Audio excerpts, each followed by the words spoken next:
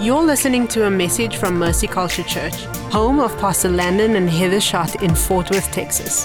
For more information about Mercy Culture and ways that you can be a part of it, visit mercyculture.com. If you want my notes, you can text notes to the number that comes on the screen, and what is in front of me will be sent to you. If you have your Bibles, turn with me to Matthew chapter 21, beginning in verse 28. It'll be up on the screen. It says this: Jesus said, "What do you think? A man had two sons. He went to the first and said, 'Son, go and work in the vineyard today.' And he answered, 'I will not.' But then afterwards, he changed his mind." Someone say, changed his mind. Then he went. Then he went to the other son and said the same. He answered, 'I go, sir,' but did not go. Which of the two did the will of the Father?" They said, "The first." Jesus said to them, "Truly I say to you, the tax collectors and the prostitutes go into the kingdom of God before you. For John came to you with the way of righteousness, and you did not believe him. But the tax collectors and the prostitutes believed him. And when you saw it, you did not afterwards change your minds and believe him." I came to tell you today, stop telling God no and start telling God yes. The title of this message this morning is Stop Telling God No. Let's pray. So Lord, we declare right now your word is true. Let every man be a liar. We declare your word is a lamp unto our feet and a light unto our path. Holy Spirit, I pray right now we hide your word in our hearts that we will not sin against you. Lord, I pray right now, Holy Spirit, would you breathe upon your word? I pray your logos becomes rhema and revelation to us today. I pray right now that you would give us ears to hear, hearts to receive, minds to understand what your spirit is saying today. Lord, we declare no spirit, but the Holy Spirit is welcome in this place. We say right now, any spirit of distraction, you have to go. Spirit of fear, you have to go. We say, Holy Spirit, come, rule and reign, have your way. Holy Spirit, we do not make room for you, but we give you the entire room. Father, I thank you. No one came to hear me. We all came to hear you. So we declare together, speak, Lord. Your servants are listening. And all God's people said, amen and amen. Well, we are stewarding a prophetic word over our house this year that was released in January, that this would be a year of reformation. Someone say reformation. Reformation is when you are making the crooked ways straight, where wrong things become right in God's sight, which is righteousness. This is a John 3:30 year. This is a year that he will increase and that we will decrease. When we released this prophetic word at the end of the service in January, I released many different prophetic words that I believe were over our house. I spend the entire year asking the Lord what he's saying over you, your family, and our congregation on a yearly basis. And then at the beginning of the year, I release them, and then we begin to steward them or manage them together. One of those prophetic words that I felt God said over our house this year, your family, our community, was this year we would stop telling him no. What I heard was this: stop telling God no. That's no way to find his favor. This morning, I want to teach on this prophetic word on stop telling God no. Turn to your neighbor and say, stop telling him no. Come on, turn to the other person and say, you too, stop telling him no. Listen, we got to get this thing out of us where we stop telling God no. Now, I have been in full-time ministry for over 20 years.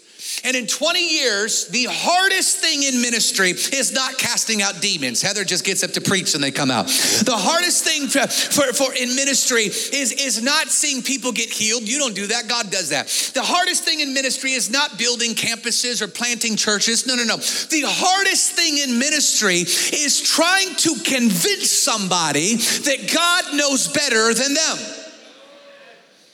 That God wants better for you than what you want for yourself. The hardest thing in ministry is trying to convince people God knows best, because so many people think that they know best. You ever see that picture that goes around the internet of Jesus, and he's got that giant teddy bear behind his back, and that little girl had that little teddy bear, and it's a beautiful picture of what it's like to be a follower of Jesus, where you're holding on to what you think is so valuable, what you think is so important, and God has so much better for you, just waiting to give it to you when you trust him and obey him. Part of the way that you can grow in your ability to trust God is by praying the prayer of reformation. Practical advice, pray it every day. We wrote this prayer as a mixture of just different scriptures. And a part of the prayer of reformation is, I want what you want. Show me what pleases you. Where you begin to posture your heart in a way that you begin to petition heaven, or you begin to ask God more than anything to give you his heart. Where you begin to pray daily, Lord, I want what you want. Now, the reason why this is so challenging is because God's given us what we call in theology free will. What is free will? Free will is God giving us the ability to determine in our hearts our choices and our actions. God doesn't force you. He doesn't force you to believe in him. He doesn't force you to have faith in him. He doesn't force you to obey him. He doesn't force you to partner with him. He lets you choose. And this is so difficult because we all have choices. And there's all of these different things that are pulling on our choices. And even though God doesn't choose for you, he doesn't force you, he doesn't make you, he will teach you. And in his word, he tries to teach us how to make right decisions. Let's start in Deuteronomy chapter 30, verse 19. God's warning his people. He says, I call heaven and earth as witnesses today that I have set before you life and death, blessings and curse. Therefore, choose life. God is pleading with his people. No, choose life.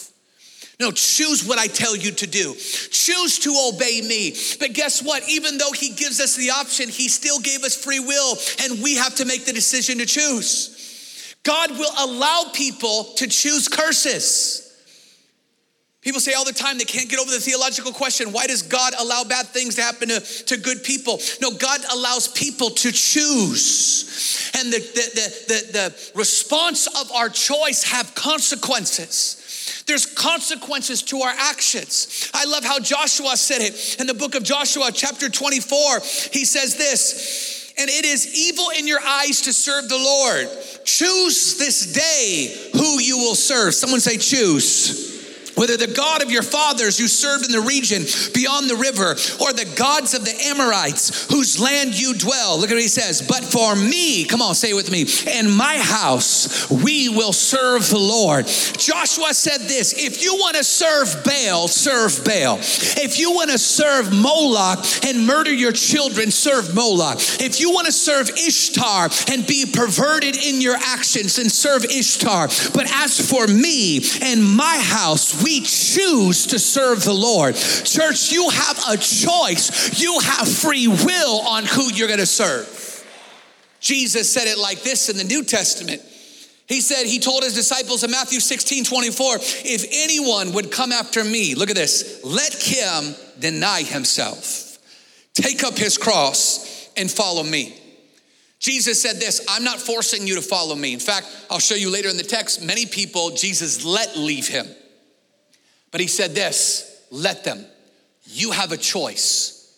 Church, you have a choice to either say yes to God or say no to God. See, free will allows you to either choose self-will or God's perfect will. I'm gonna say that again. Free will allows you to choose your will or God's perfect will. This morning, I'm gonna give you 3 reasons why people say no to God. I've seen these over and over in my own life and in the lives of so many people as I've pastored and led in ministry. Number 1, why do people say no to God? Because self-will or their pride makes them say no to God. The self-will is you don't want what God wants. You're not praying the prayer of reformation. You want what you want. Some of you have never grown out of infancy Christianity, and like a child, you just want what you want.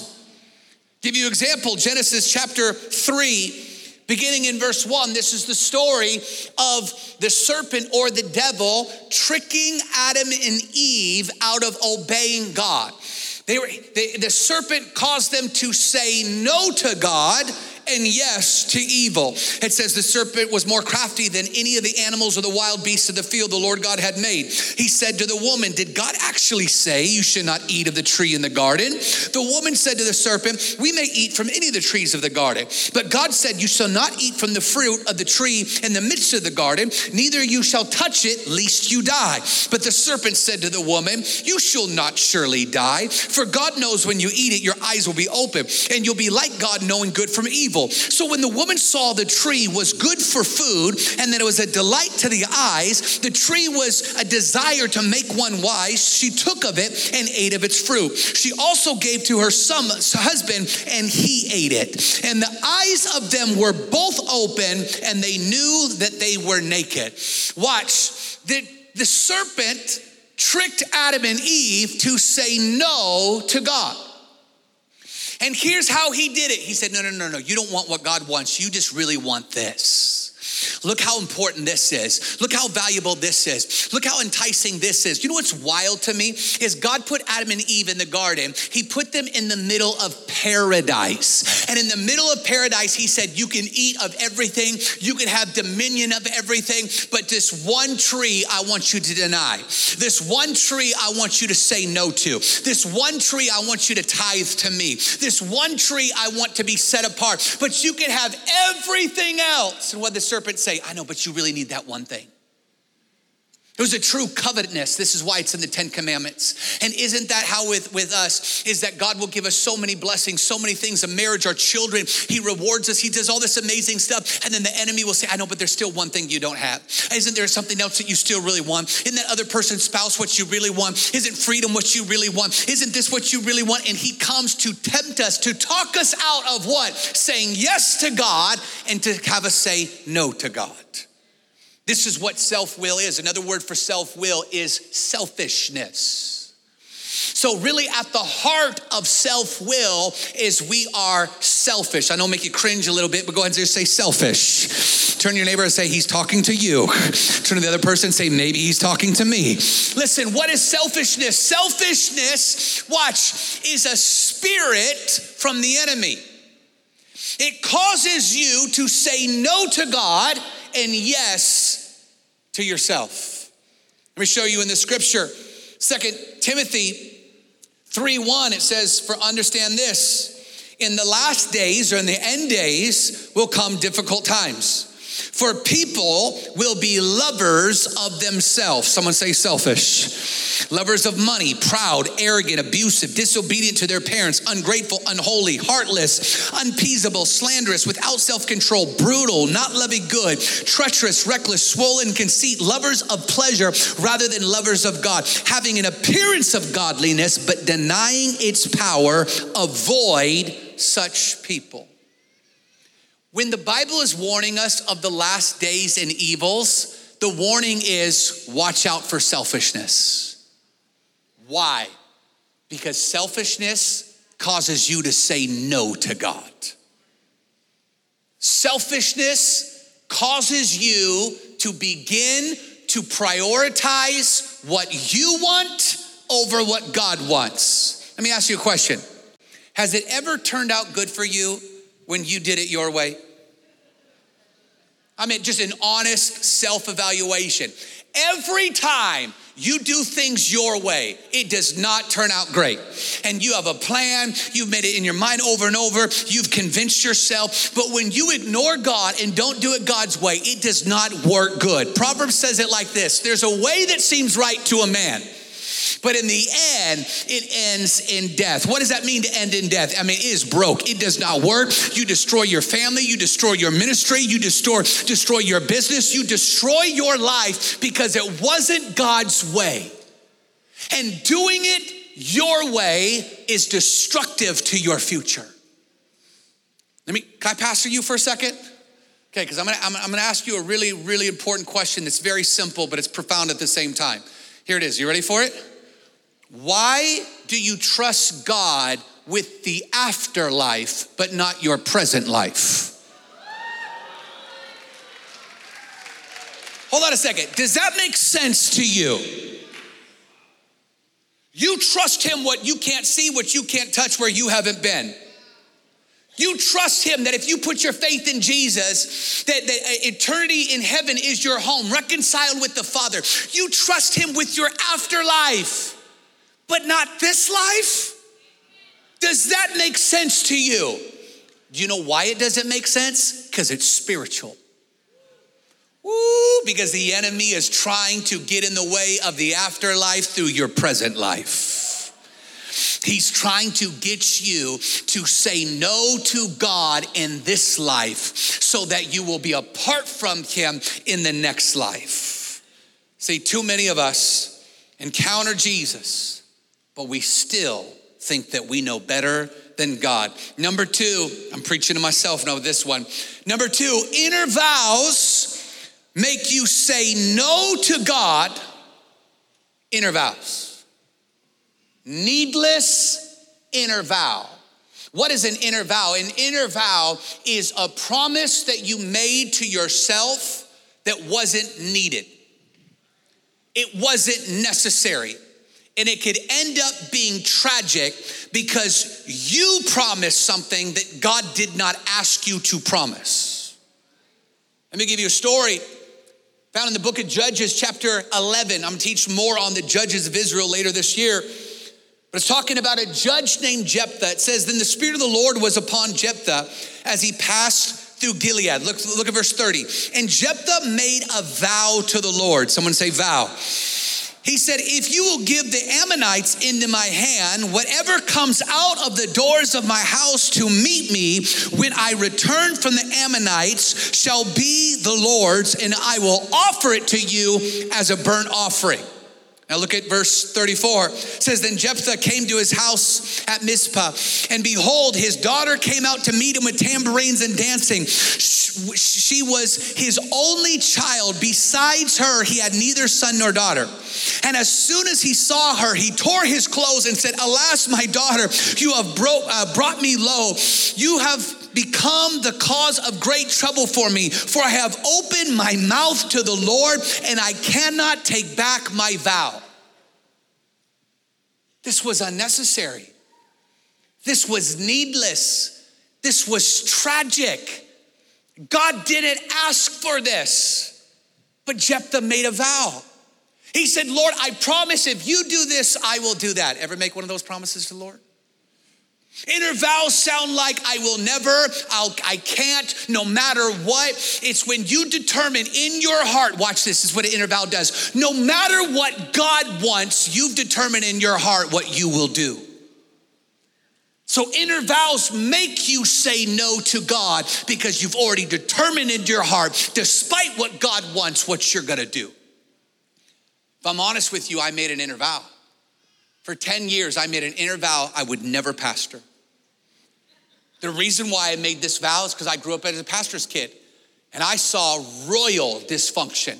I grew up in revival and church splits. I'm like, you see the bumper sticker, Lord, I love you, but your followers are crazy. Like that was my life. Then I went and worked for some mega ministries in my earlier years, and I got to see behind the doors of mega corruption. I got to sit in meetings where I heard people say it's about butts in the seat and money in the plates. And I'm a young man behind closed doors, and I'm disgusted by what I see as the facade of spiritual leadership. I saw the divorce, I saw the affairs, I saw the corruption, I saw the greed, and I said, I don't want anything to do with that. And so I made an inner vow. And most of all, I saw churches that were built around a man, built around a narcissist, built around a name, not built around the presence of God. And in my heart, I said, I will never do that. But I loved God. I love his presence. I love his power. I love his spirit. So I just traveled around the nation as an evangelist. I didn't feel called to be an evangelist. I just didn't want to be a pastor. So I traveled around the nation, saw people get baptized in the Holy Ghost, prophesied over people, watched people encounter the Holy Spirit. I loved it. And then we went home to our drama-free life outside of church politics. And it was wonderful. Heather's working for Magnolia. She's making tons of money. I'm traveling 80 times a year. Go prophesy, leave. Don't have to deal with any problems. Our life was wonderful. And then one day, God harassed me. And I'm driving through Fort Worth, minding my own business. And he says to me, I want you to pastor here. I was like, whoa, what? And then you do that. I'm talking to myself. I told myself that. Yeah, right. I've told myself no that for 10 years. And then all of a sudden, I'm like, whoa, no. And then I told Heather, and I was like, babe, I heard the Lord say we're supposed to pastor in Fort Worth. And she's like, you said we weren't going to pastor. I'm like, I know I said it. I'm the one that told you. I know what I said. I made the vow inside the heart. I said no. And then I'm wrestling with it, and I'm talking to the Lord about it. I was like, Lord, I told you I wasn't going to pastor. And he said this, I know, you said that, not me.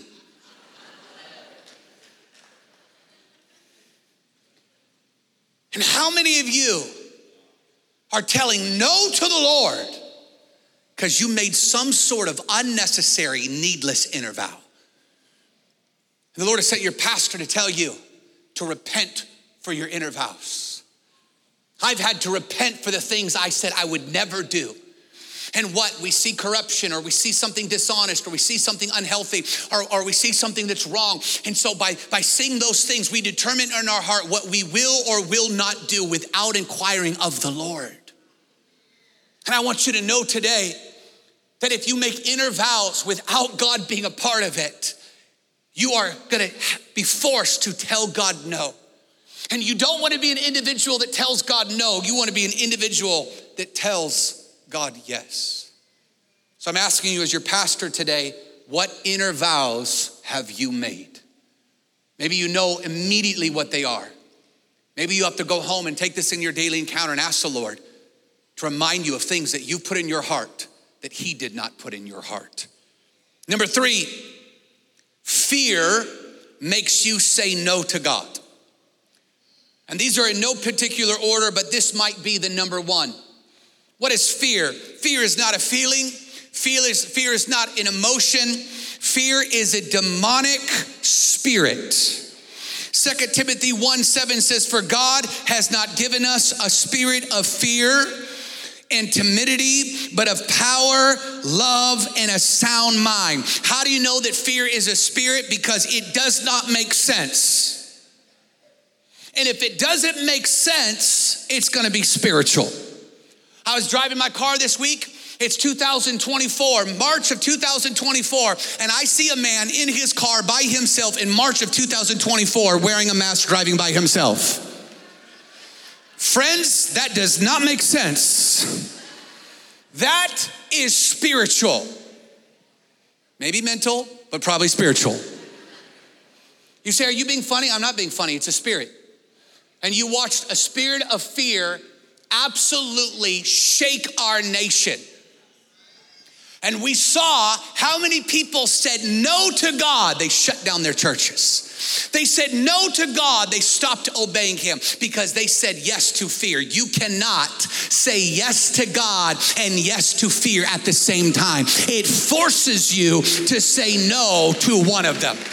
And as long as you are saying yes to fear, you are saying no to God.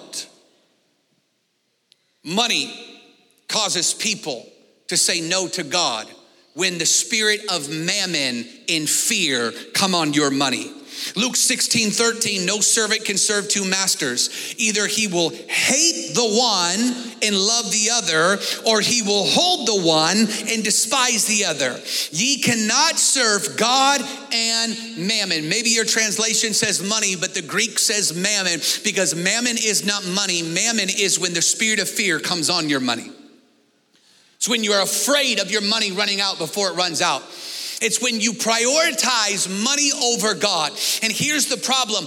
Money will cause people to say no to God. They did it in the Bible. It's happening today, and it will happen tomorrow. Let me show you Luke chapter 18.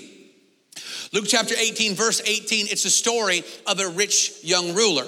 And it says this in verse 18, and the rich man asked God, good teacher, what must I do to inherit eternal life? And Jesus said to him, why do you call me good? No one is good except God alone. You know the commandments, do not commit adultery, do not murder, do not steal, do not bear false witness, honor your father and mother.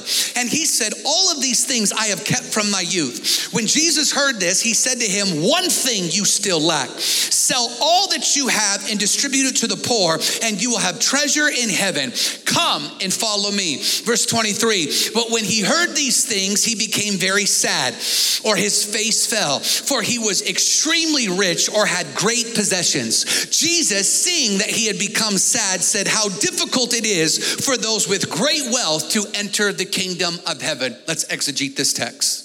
It's important to have sound doctrine that you do not apply one scripture to one person and apply it to everybody. Jesus did not tell the man with the withered hand to sell all that he had. He did not say to the woman caught in adultery, sell all that you have and give it to the poor. He told the woman who was caught in adultery to go and sin no more. So Jesus was dealing with a man who had a money problem.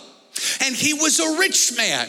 And as he's encountering Jesus and saying, what do I need to be saved? What do I need to encounter the kingdom of God? He begins to teach him. And he said, I do all those things. That's great. And then Jesus discerns this guy's got a money problem. So he says, I want you to sell all that you have. And he said, I can't do that. And the Bible says that he went away sad, or his face fell. Literally, this is only used one other time in scriptures with his face falling, and it's actually used as when clouds rise or fall, or his entire countenance fell. Watch, because he said no to Jesus. Hold on a second. Just imagine this. You are talking to Jesus in the flesh, and you say no to Jesus in the flesh over money. And there's a lot of people that are like, I would never be able to do that, yet we do all the time. When God speaks to us to do something and our response isn't yes, our response is no. Many people say no to God over money. Do you know what's why Judas betrayed him for 30 pieces of silver? We betray him by not tithing. We say no to God when he tells us to give something or do something, and we tell him no. Do you realize how deep this is? This is so deep in the hearts of man. This is why over and over Jesus taught on money, because it's where your heart is. And it's so deep, watch, it will affect people's eternity. I'm gonna show you. Because according to scripture, the Antichrist will use money to get people to say no to God. You ready for this? Revelations chapter 16. It says this, Revelations 13, verse 16. Also, it will cause both small and great, rich and poor, both free and slave, to be marked on the right hand of the forehead, so that no one can buy, sell, unless he has the mark. That is the name of the beast, or the number of his name. This is wild. I want you to look at this. It will cause both small and great, rich and poor, both free and slave. Watch. See, this has nothing to do with how much money you have. It's a heart issue. And according to scripture, the Antichrist will get people to say no to God because their money won't work unless they have the mark of the beast. Are you hearing this today? The Antichrist will get people to say no to eternity with God because of their love of money. Now, majority of people here are probably like Peter. You're like, I would never do that. I would never get a mark. Peter say, I would never betray you, Lord, ever. No matter what, everyone would betray you and not me when the rooster's about to crow. Because I'm gonna help you right now. How would you know if you are susceptible to the mark of the beast? How are you susceptible to know if you would be the one that would give in to the pressure and say no to God? Let me tell you, it's those that say no to God now over money. And if you're saying no to God now over money, it is a matter of time that you say no to him for eternity. That is how deep this goes. And I need you to hear me today. It is not about money. What is it about? It's about fear. So whether it is fear, whether it is an inner vow, whether it is self-will or selfishness, let me ask you this question. What is causing you to say no to God? What thing in your life are you prioritizing? Are you loving more? We sang about it this morning in worship. What have you created as an idol that has caused you to say no to God? Look with me in Matthew chapter 21. This is our opening story. Jesus is teaching a parable. What is a parable? A parable is a way that Jesus told stories to teach about the Father's heart, the kingdom of God, and the ways of God. These are teachings of Jesus that he designed to help us clearly and simply understand the principles of heaven. In this story, you have a father, two sons in a vineyard. The father represents God. The two sons represent two kinds of servants, and the vineyard represents the works that God asks us to do. So he went to the first son and said to the first son, I want you to go work in my vineyard, or I want you to do these works of the kingdom. And the first son blatantly told the father to his face, no. I won't do it. You can't make me. I don't want to. No. Then he had a change of mind. And somewhere between the father's presence and him walking away by himself, there was some change that happened in his heart. That word change in the Greek is the same word we get for repent. He changed his mind. He turned his way and he started thinking, you know what? I really actually want what God wants. I really want to please the Father. I really want to please the Lord. And I know I told him no. And I know I was abrupt and I know I was rude, but down deep in my heart, I want to do what's right. I want to please the Lord. Then he had a second son. The second son, he went to him and he's like, hey, I want you to go work in my vineyard. He said the same thing to the first son. And the second son had the best response. Yes, sir. I would love to work in your vineyard. I would love to do the work of the Lord. I would love to obey you. I want to please the Father. And he started walking away and he had a change of heart. But instead of repenting and going back to the Father, he all of a sudden got a little worse. He's like, you know what? No one appreciates me around here. You know what? I gave last year. You know what? I don't think I'm being praised enough. You know what? I think I've done my part. I think it's time for other people to do their part. You know what? I don't even know if I even think this culture is healthy around here. You know what? I don't even know if I like being told what to do. You know, I feel like we're being challenged too much. And all of a sudden, he starts hardening his heart to the direction of the Father. And the one that said yes ended up not doing it, and the one that said no ended up doing it. And then Jesus said this, now which one did the will of the Father? Worship team, come and join me. See, there's two kinds of people in this room right now. There are those that are struggling to do what's right, but you want to please the Lord. And then those that say the right thing, but then you leave and you struggle to obey him. But I came to tell you this morning to stop telling God no and start telling God yes. It's amazing. I probably hear as a pastor of Mercy Culture, more than anything, people say, thank you for your yes. They say it all the time. Christmas, I get cards, people say it. Constantly hear it. Thank you for your yes. And what they are saying is this. They're saying, my life has been changed because of the ministry of Mercy Culture. My life has been changed. My marriage has been restored. They're saying thank you for the yes. And we're seeing in the food bank what we're seeing, in the campuses what we're seeing, in the Reformation ministries what they're seeing, and the school thriving, in SLS. They're saying, Pastor, thank you for saying yes, because in a result of the ministries of Mercy Culture, my life has been impacted. And I always have a hard time when people say that to me, because for so long my answer wasn't yes.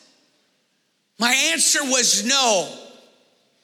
But church, can I tell you, more than anything, I really want to please the Lord.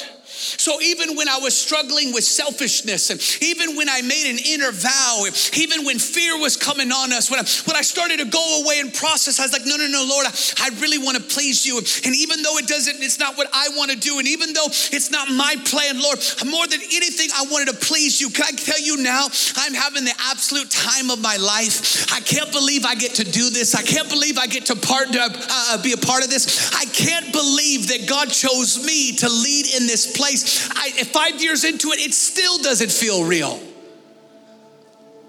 Do you know he knew better than me? Do you know he knew better? I remember Pastor Steve and I talking. We don't know anybody in Fort Worth. We came here with no friends, no jobs, no resources, nothing, no buildings, nothing, just a word. And look what the Lord has done. You know what's even greater than my yes or your yes? Aren't you glad that Jesus said yes in the garden? In Matthew 26, watch, when even his flesh didn't want to say yes. Put the verse up there. He's saying, Lord, is there any other way? Can you take this cup from me? Lord, is there anything I can do? He was feeling the weight of the sins of the world. He was feeling the weight of the sins of humanity. According to theologians, he was bleeding to the point where sweating to the point where he was bleeding. That's the amount of pressure he was feeling. He's about to conquer death, Hades, and the grave. He's feeling the weight of all of humanity. And even in that moment when he said, my flesh doesn't want to, I'm going to be the son that maybe says, take this cup from me. Is there any other way? But watch this, but not my will, but your will would be done. What if Jesus decided in the garden, you know what, I don't want to do this. You know what, the first Adam couldn't do it, the second Adam's not doing it. What if he would have made a decision, you know what, they deserve hell. You know what, they deserve punishment. They deserve separation between God. What if Jesus would have said no? How many are thankful that despite what he felt, watch, he loved you so much, he said yes. We hope you've enjoyed this message from Mercy Culture Church. If this podcast has blessed you, we'd like to encourage you to share it with a friend. To learn more about us, find us on social media and online at mercyculture.com.